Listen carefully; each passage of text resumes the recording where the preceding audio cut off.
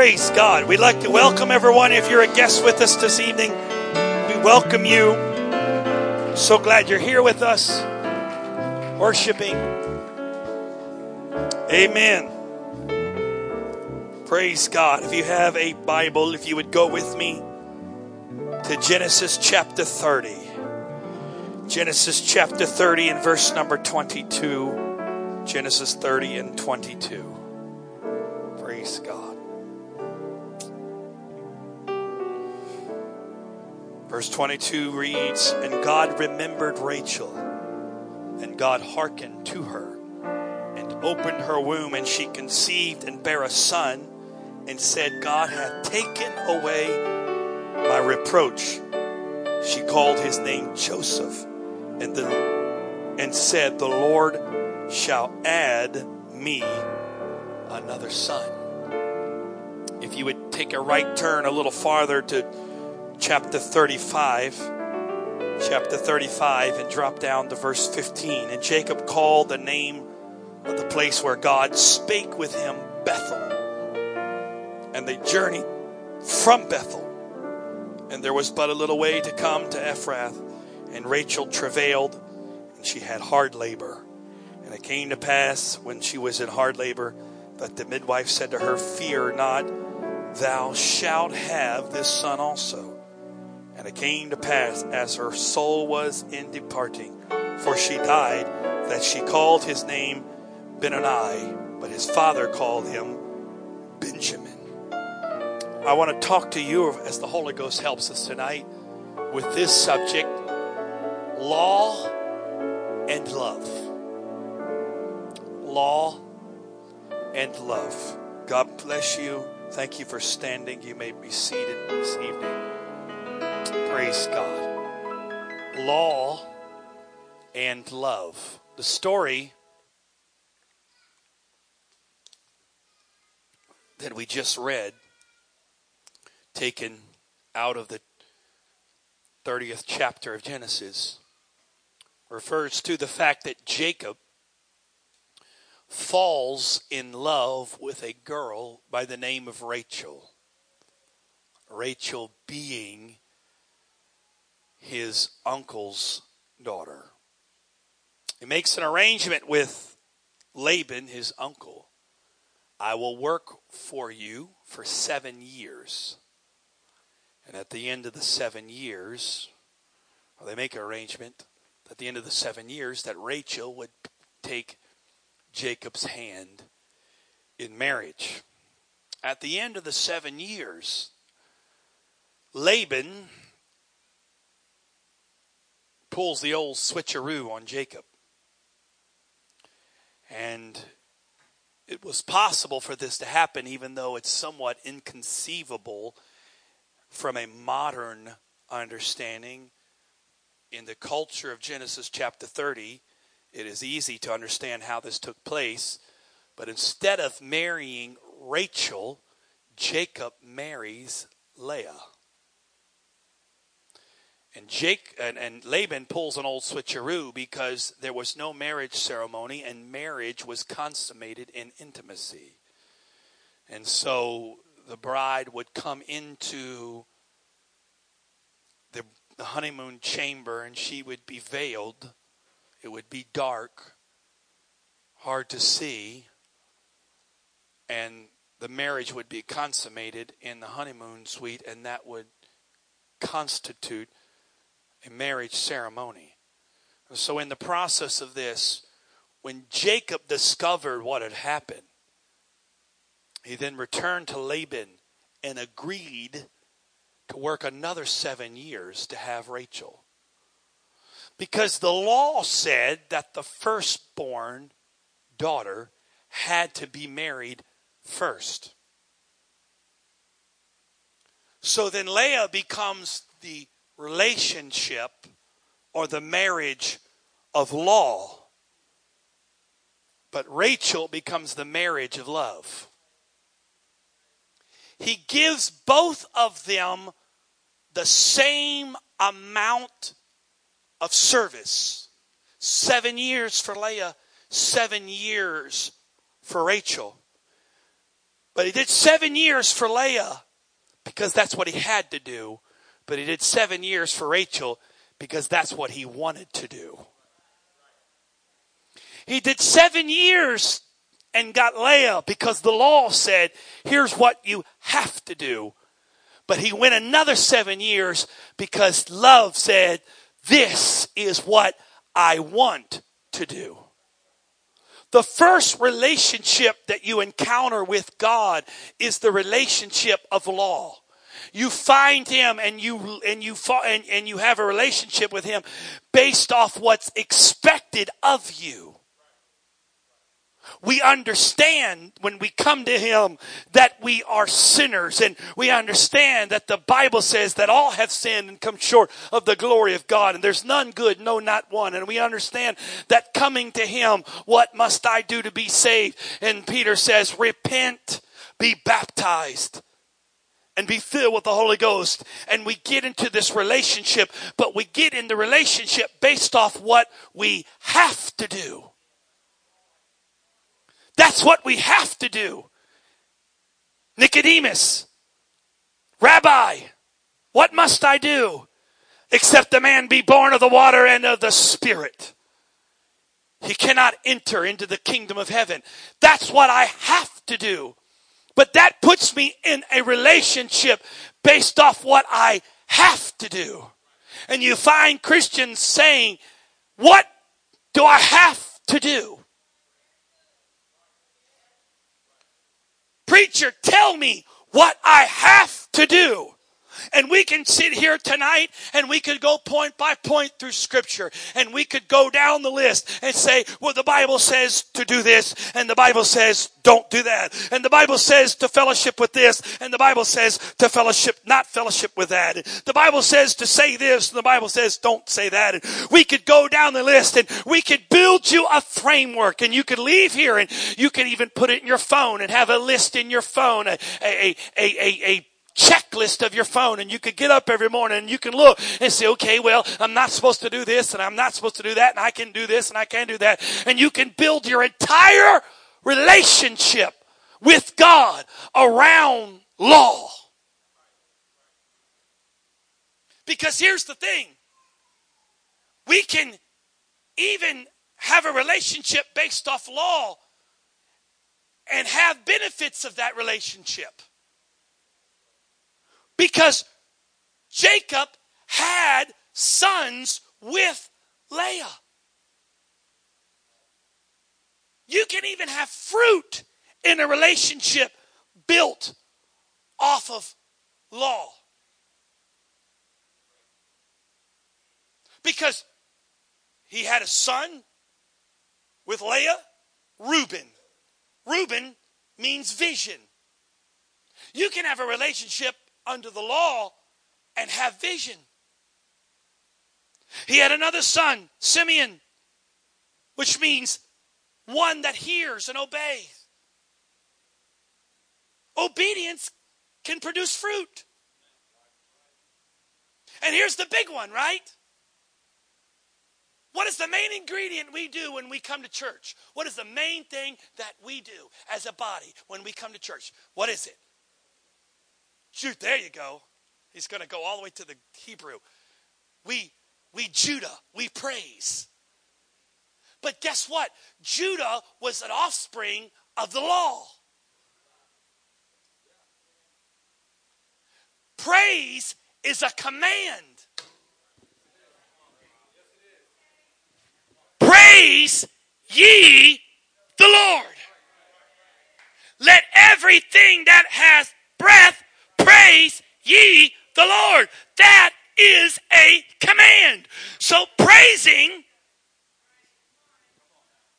is following the law. And I can come to church and I can praise because that's what's commanded of me. And there's nothing wrong with having a relationship, because we all start there. There's nothing wrong with having that relationship that's birthed in law. There's nothing wrong with that. However, there's another side to all of this. Because a relationship that's built off what I have to do will never take you to what you can experience with what I want to do. Because when you step out of law and you step into love, when it's no longer what you have to do, but it's what you want to do. It's no longer, well, it's Sunday and I have to go to church, but it's Sunday and I get to go to church. It's no longer, well, I have to pray, but when I wake up in the morning, I get to pray. It's no longer, well, I've got to come to church and praise, but now it's I get to come to church and worship. When I step into that side of the relationship, there's a whole other set of fruit that comes to my life when I step into that relationship. Because the birthing Rachel produced it was Joseph and Benjamin. And Joseph means son of increase. Seek ye first the kingdom of God and his righteousness. And all of these things shall be added unto you. When you get out of doing things that you're doing because that's what you're supposed to do, and you step into doing what you want to do, all of a sudden God is able to step into your life and pull open the window of heaven and say, now because you've got where you're going and now you're doing what you want to do, now I'm going to open up increase in your life. Now you'll begin to see things you didn't see before. Now, Joseph, you become a person of destiny. You become a person of great destiny. Now you're able to understand that there's a greater purpose in my life. There's a destiny in my life. I'm not just a Christian because that's what I'm supposed to be, but I'm a child of God because that's what I want to be.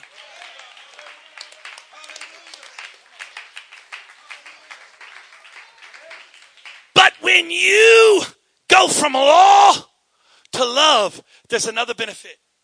Not only do you have the offspring of increase, but you have a Benjamin.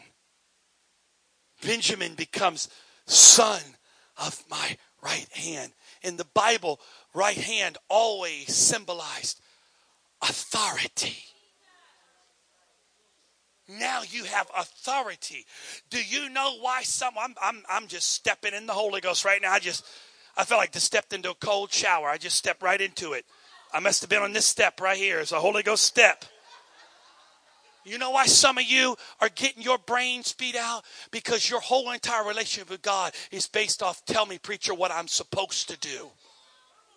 And when you're just checking boxes off, you have no authority. Check. One more Sunday off the list. Check. July 31st. Check. What's next Sunday? The 6th? 7th? 7th? August 7th. Check. August 14th. Check. August 21st. Check. And you come and you have benefit and you praise. But when you leave here, you have no authority that you carry with you. So you know what you do? You leave church on a high, but by Monday morning rolls around, brother, woo, you've left your shout at the altar. And by the time Monday evening rolls around, you went feeling like you were about to be God's first cousin to wonder now if you're even saved.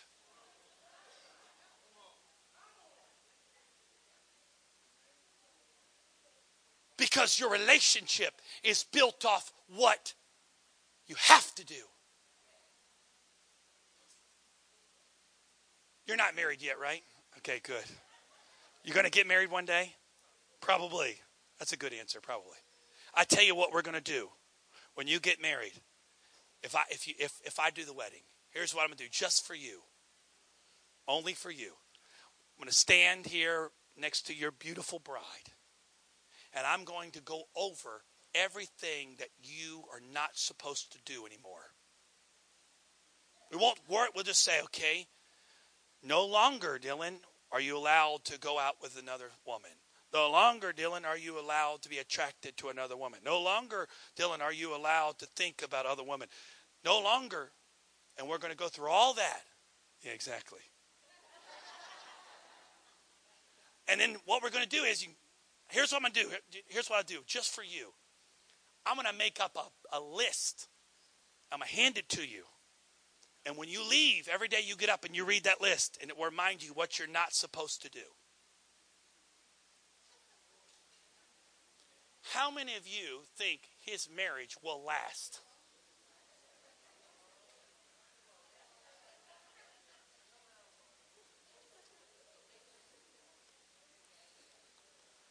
Because you know what? If your wife, all you young men that's not married that think you know everything, let me help you out real quick because you don't know everything. If your wife has to look over to you and say, would you tell me you love me? And you look over her and you say, I love you. You know what she's going to look back and say? It doesn't count. Because you said it because I told you to say it.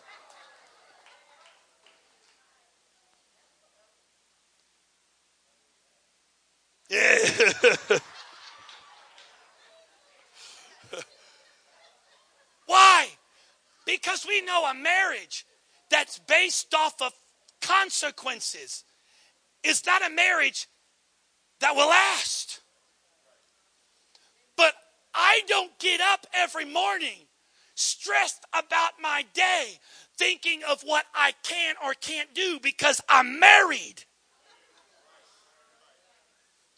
I get up every day excited about my relationship because it's not a relationship of law, even though I took a vow.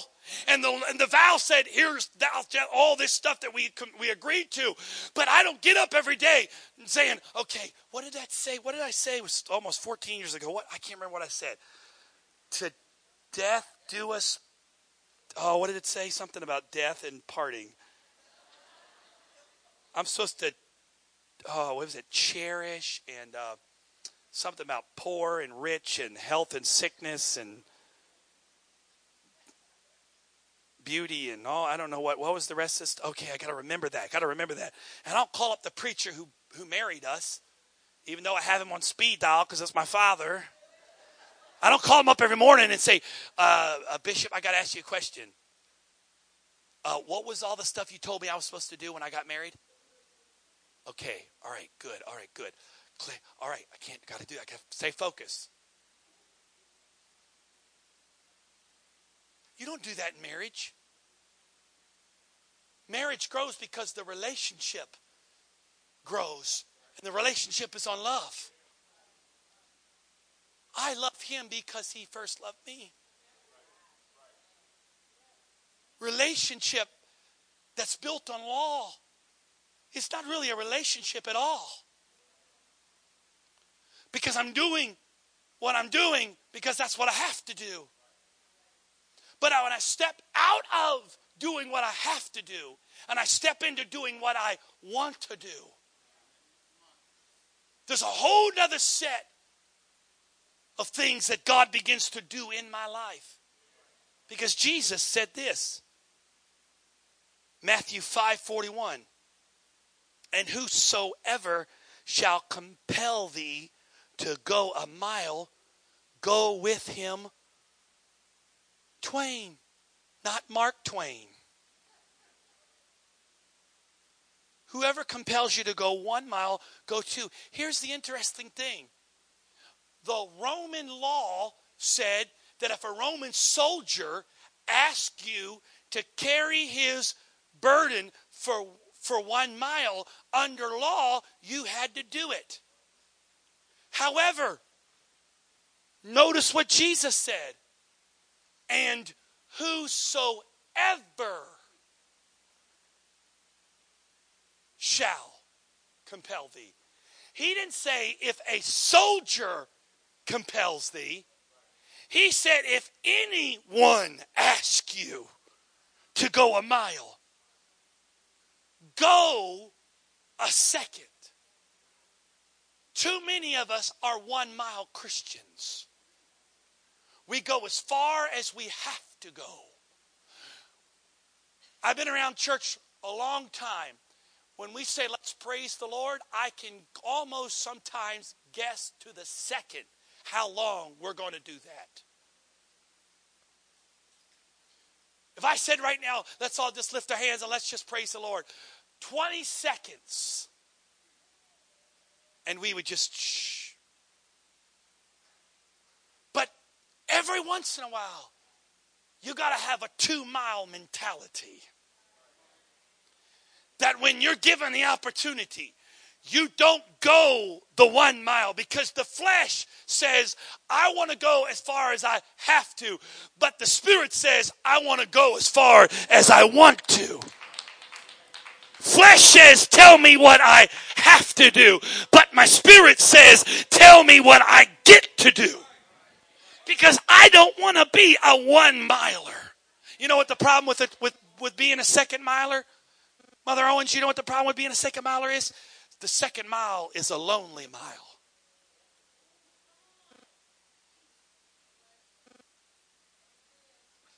We all like to have friends. We all like to feel apart. We all like to feel connected. But you know what? The law says everybody has to go at least a mile. So when you're doing what everybody else is doing, boy, you're just in the crowd. Problem with the 2nd milers, when you become a 2nd miler, it gets a little lonely. The 2nd mile journey is a little lonely because there's fewer people. You ever seen a marathon? Baltimore Marathon, New York City Marathon, whatever it is. These big marathons. You ever seen the start? Like 10,000 people running together. Like, I mean, if one of them trips, it's going to be bad. But have you ever seen the end of a marathon? It's like 1, 2. You would have no chance of counting people at the start. But a child could count everybody at the end. Why? Because everybody knows how to start. Everybody knows how to get going at the start. In fact, hey, you don't even have to train to start. You can get up on a Saturday morning and say, what do you want to do today? Well, let's go out and run a marathon. That sounds like a good thing. And maybe you can get out there and get your shoes on and get your jogging outfit on and you're ready to go run a marathon. And boy, here you go, running a marathon. There you go. And about a quarter mile in there, you realize this is a bad idea right here. Bad. I'll catch up with y'all later. I got to catch a cab. I'll be up there in a minute. Because anybody can get up and start it.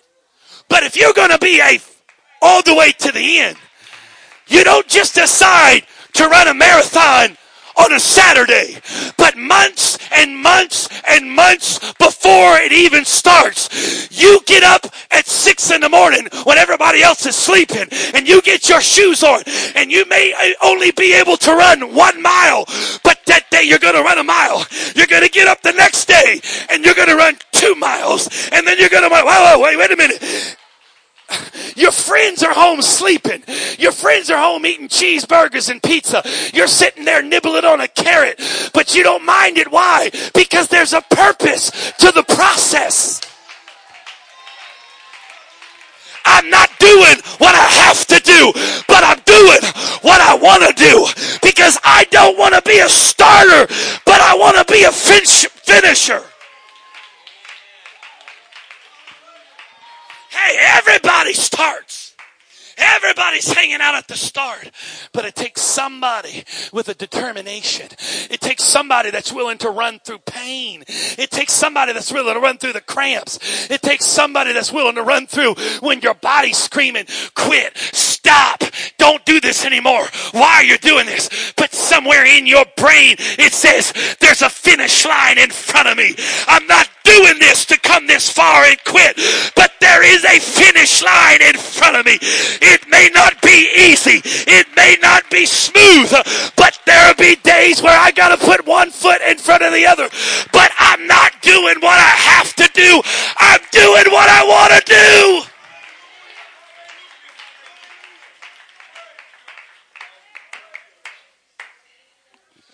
To be a second miler, you got to change things in your life.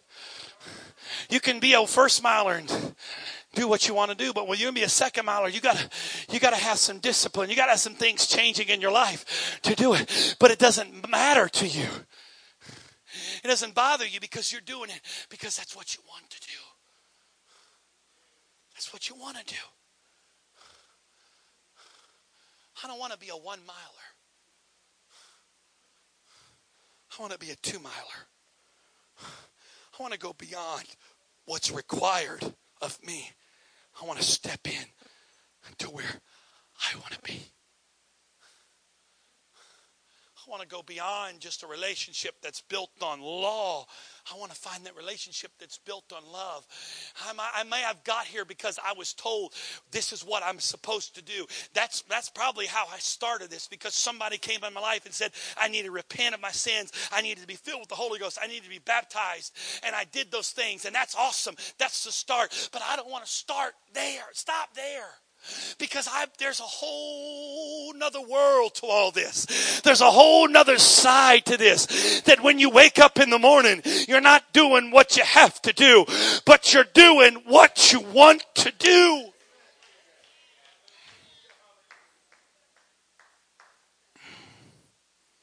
Book of Kings says, now Elisha was fallen sick of the sickness whereof he died, and Joash the king of Israel came down unto him and wept over his face and said, oh, my father, the chariot of Israel, the horsemen thereof. And Elisha said to them, take bow and arrow. And it took bow and arrow. And he said to the king of Israel, put thy hand upon the bow. Put his hand upon it. And Elisha put his hand upon the king's hand. And he said, open the window eastward. And he opened it. Then Elisha said, shoot. And he shot. Then the arrow of the Lord's deliverance, the arrow of deliverance from Syria, thou shalt smite the Syrians at Aphek till thou have consumed them. And he said, take the arrows. And he took them. And he said to the king of Israel, smite upon the ground. And he smote thrice and stayed. And the man of God was wroth with him, angry. And he said, thou should have smitten 5 or 6 times. Then thou hast smitten Syria till thou hast consumed it. Whereas now thou shalt smite Israel 3 times. Turn to your neighbor and say, it's up to you. Notice what the first thing that happened. First thing to happen is Elisha told Joash, you shouldn't sit on the front row. You're just getting picked on. Come here, Joash. Elisha told Joash, take the bow. And the Bible says he told him to put his hand on the bow. And the Bible says when he put his hand on the bow, Elisha put his hand upon Joash. And he said to Joash, shoot that arrow out the window. And that's going to be the arrow of your deliverance. There's times when you're bound that the man of God can say, put your hands up. And the man of God can come, or woman of God, or whoever God's brought in your life, and they can put their hands on you. And the arrow of deliverance can go out. And there are times where what God does for you is tied to somebody else's anointing. Somebody else's prayer life, somebody else's hunger. You may not know how to get it, but God sends somebody along that's anointed, and they put their hand upon you, and working with you, God brings you deliverance. God brings you healing. God brings something in your life. But then there comes a point in time where God steps back and says, ain't nobody going to be here this time, brother. Now it's in your court what you're going to do with it. There may not be somebody coming around this time to put their hand on you. You're not going to be able to piggyback on somebody else's faith. You're not going to be able to tie to somebody else's coattail. You're not going to be able to get along with somebody else's prayer life, somebody else's dedication, somebody else's determination. But there's a point in time God steps back and say, now what you going to do about it? And you say, well, Lord, okay, here it is. And you can give your token prayer, because that's what you do. And I say, thank you, Jesus, love you, and give your token. And God says, here you go. I'm going to give it what you asked for. But God says, but if you would have gone farther, not only would I have given you something, but I'd have given you everything that you could have handled and everything that you wanted. But it's up to you. There are times in a move of God where we say, let's all pray for one another. And we get together and we pray one for another. And somebody gets anointed and they'll come over to you and they pray for you. And God does great things. But there's other times where God says, no, nobody's going to put hands on anybody, because it's up to you whether or not you are going to have hunger in your heart to reach out. It says, if someone comes to pray for me or doesn't come to pray for me, it does not matter.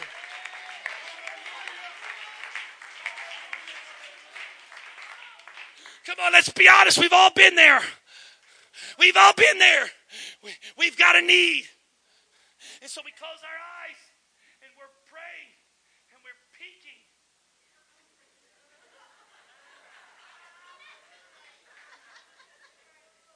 Because we're hoping that anointed saint or that preacher will come pray for us. Or put our hands in our head. Oh, Jesus. Oh, Jesus. Let's be honest. Or what's worse, for those of us that have been around for a while, we know people by their voice. Pour you up there, thank you, Jesus. Oh, Lord, you're going to do it tonight. And person walks up, you pray. Oh, Lord. Oh, man. Oh.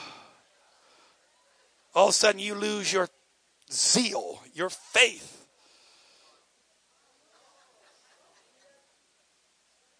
Don't act like you haven't done it. You know it's good and well. Boy, if the preacher would just come down my row. Years ago, we haven't had one in a while. Years ago, we had men come through here that were very prophetic. And boy, the Holy Ghost would come upon them, and they would begin to prophesy, and they would prophesy to people some awesome, powerful things. But the problem with those services is you'd always have some people that left mad.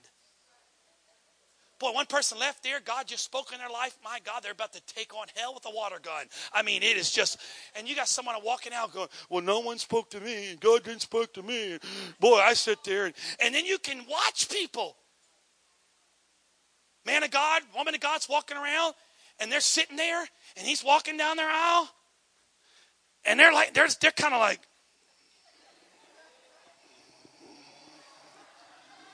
all of a sudden, they just get a praise, man. They just stand up. I mean, he's trying to walk, and they're just like jumping out in the aisle. Woo! Praise God. Thank you. Thank you. Just trying to get the man of God's attention. He just keeps walking. And then you get the people that did woo! Woo! Woo!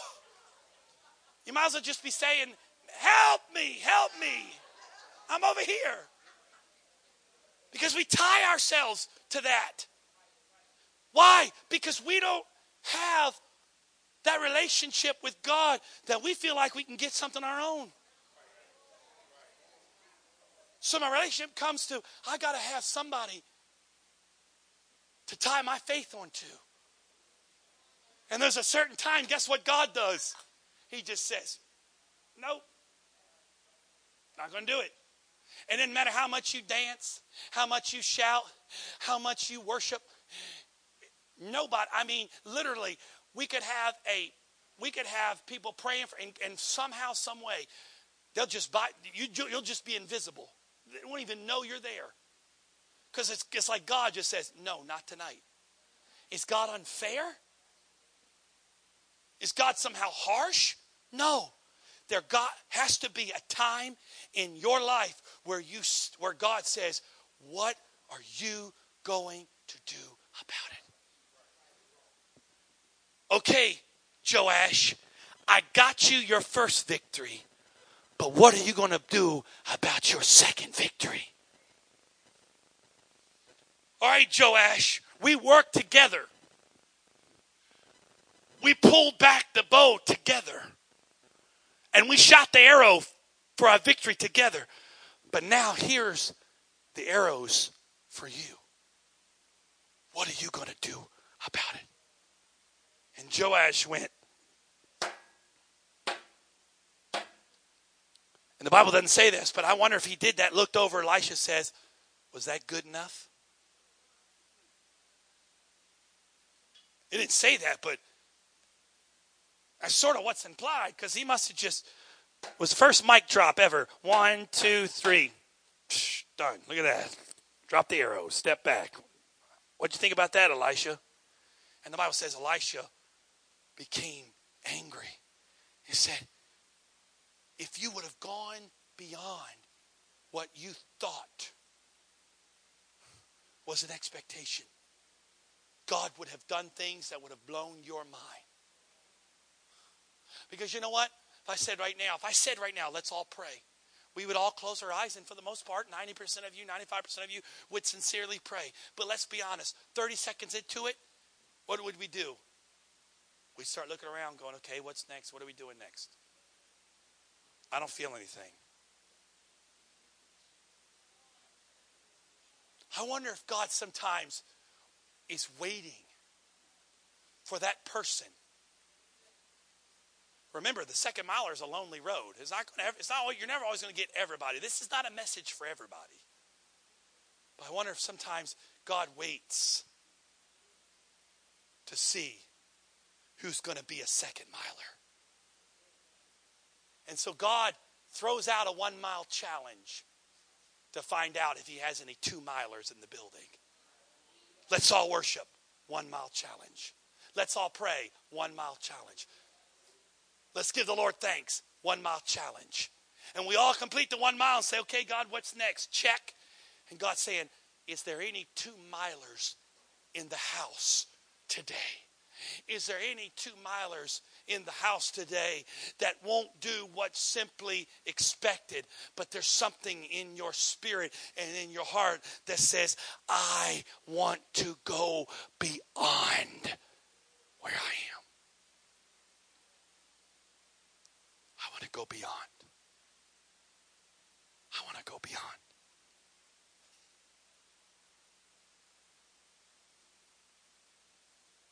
I want to go beyond where I feel like it's necessary. We all have that check in our spirit. We have that check in our heart, our flesh. It's our flesh. Where we're praying and it's almost like this voice says, okay, that's enough. But I wonder if anybody would silence that voice and say, I'm not just going to do my token prayer, but I want to go beyond. I don't want to just check off the boxes of the law, but I want to have a relationship of love. Julie, if you'd come. I believe tonight that God wants to do something in someone's life tonight. Something special in your life tonight. But can I be honest? It may not come through someone praying for you. Someone may or may not. I'm not saying they won't. I'm not saying they will. It may not come. But it may be somebody in this place tonight that says, you know what? I want something from you, God. And I don't care if I'm prayed for or not prayed for. You're all that matters. You're all that matters. As long as I have Jesus, I don't need anybody else. As long as I have Him, I don't need anything else. But sometimes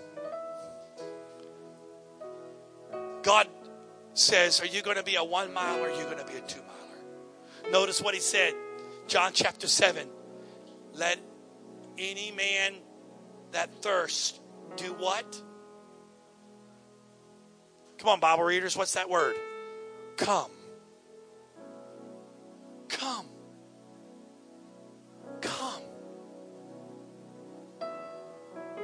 there's a point in time where, yes, the Bible says that he went to the well and found the woman at the well. And there are times God sees your need. And notice this, it was even, we forget this part of the story. The Bible says he was at the well when she got there. There are times God sees your need and he's there to meet you before you even realize you have a need. But then there's other times he says, if you're thirsty, come. If you're thirsty. It's not just about what I have to do, but it's about what I want to do. It's not simply checking off the boxes of religious experiences or religious thoughts, but it's what I want to do. Blessed are they who hunger and thirst. Hunger and thirst. If you're hungry and you're thirsty, you don't have to be told when. If you're hungry and you're thirsty, you don't have to be given an invitation. Because if you're hungry and thirsty and you realize the answer is in front of you, you're willing to take that step.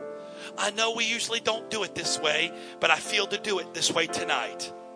We don't usually do it this way, but if you're here tonight and you want to be a second miler tonight, I want you to get out of your seats and come down front and just lift your hands to heaven. We're not going to kneel. We're not going to beg God. We're just going to, and you say, what am I coming down for? I have no idea. You're just a second miler tonight. You're just going to lift up your hands and you and Jesus are going to just begin to connect. How long do I need to be down here? I don't know. Come on, that's it. Just reach out. Lay down. Come on, that's it. Lift your hands to heaven. That's it. Someone may or may not pray for you. That doesn't matter right now. What matters is Jesus is in this house. Come on, church. Let's be a church of second milers. Oh, yes, yes. Yes. Come on. Forget what you feel and what you don't feel. But be a second miler tonight. Oh! Oh, don't tell me what I have to do, but tell me what I get to do. Yay! Come on, God's doing something. I can feel it. Come on, you can feel it. You may not be able to see it, but you can feel it. Something's moving in this place. Something deep's moving in here. Lay down. Ikatarataye kiarataye tiata.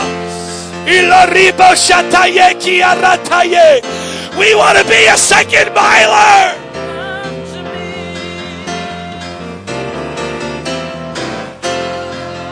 Come, he said, come. Come to me.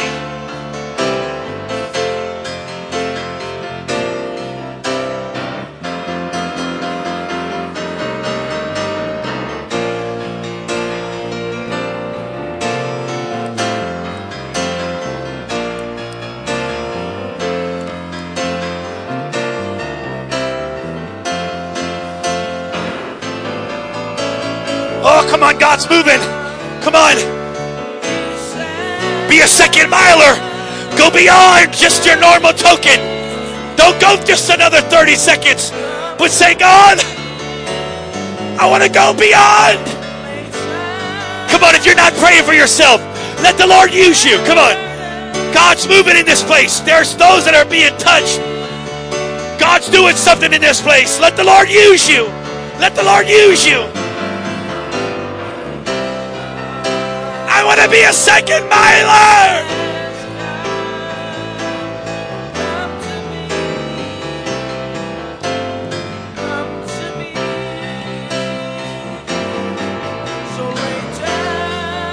Lay down your heavy burdens. Oh, let there be a hunger birth in this place tonight, Jesus.